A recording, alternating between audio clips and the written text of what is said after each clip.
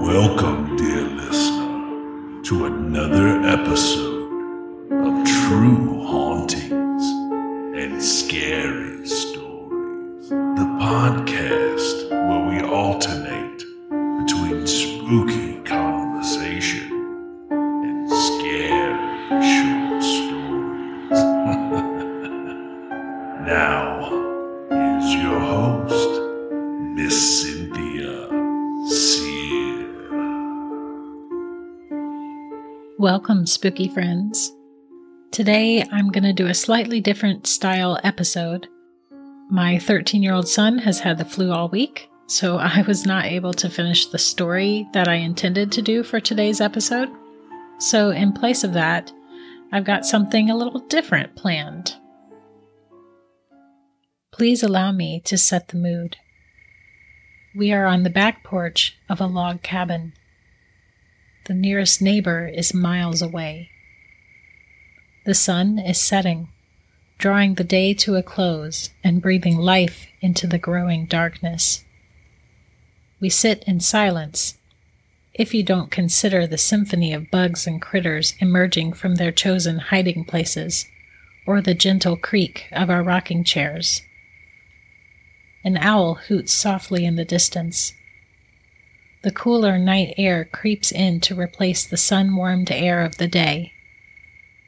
A soft breeze raises goosebumps on our arms.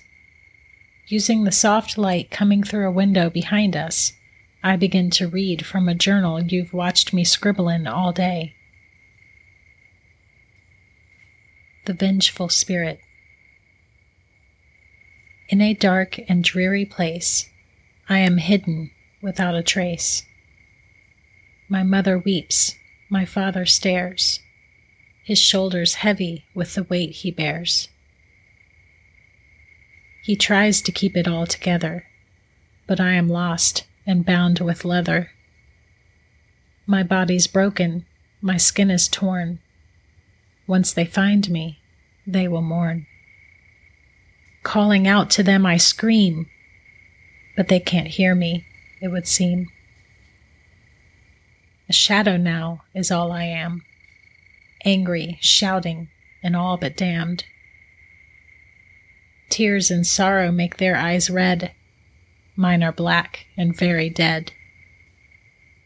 With every moment that passes by, my soul grows weak and soon will die.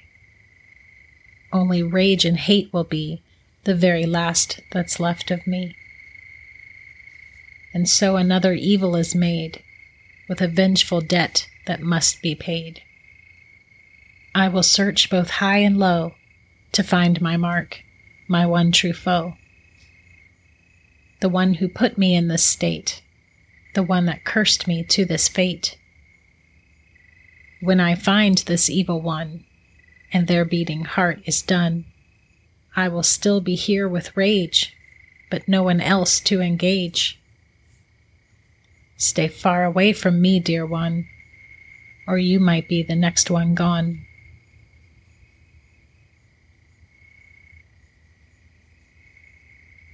The Dinner Guest. At night the witches play. Don't ever get in their way.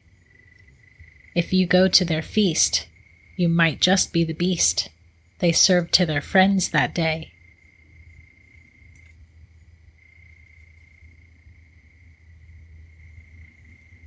The Rotted Tree.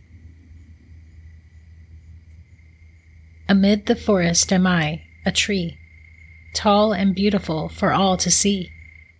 But if you look underneath me, a rotted corpse is all there'll be. Mangled roots of black and brown, reaching deep into the ground, deceiving all who see my leaves, brightly colored shades of green. To those who think a tree is good, and surely does all that it should, I would say to ask the soul, who I last trapped within this knoll. Yes, evil is what I am now, corrupted by a witch's vow. Hanged unjustly upon my limb, her curse still clings to me so grim. So keep your path around me wide, and don't be fooled by my bright side, for what is underneath is death, and threatens only your last breath.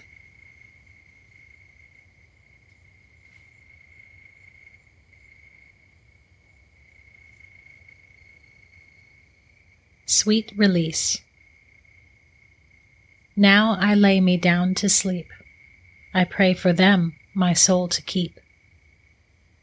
When I should wake, I hope to see myself hovering over thee. Released now in my spirit form, you'll find me hidden in every storm. Every footstep and whispered sound will hold me in it all around. I'll watch you with the greatest care until I'm ready to take you where souls linger between day and night, seeking new victims in the twilight.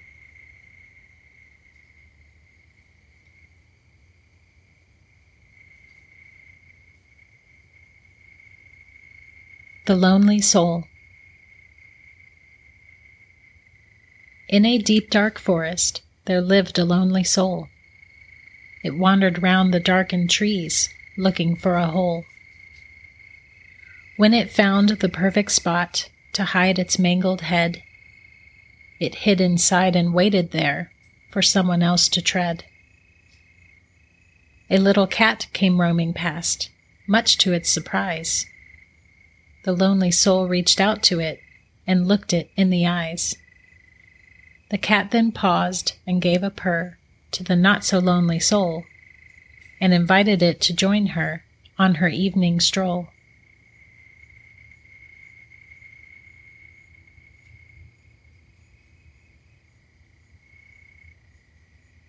Kidnapped Souls.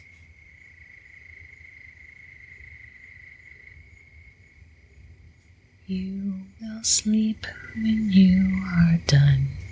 Your eyes will heavy be. You'll see your work laid out for him. Your master will be pleased. He'll count the bodies 1, 2, 3, and note the care you gave to keep each head attached to thee, but hearts are all cut free. The hearts are his to cherish now, and no concern of yours. Your damned and lonely soul is free to roam just as before. Be warned, the soul who sings this tune, it calls the damned to thee, and once she's here, she'll slash at thee until your heart is free.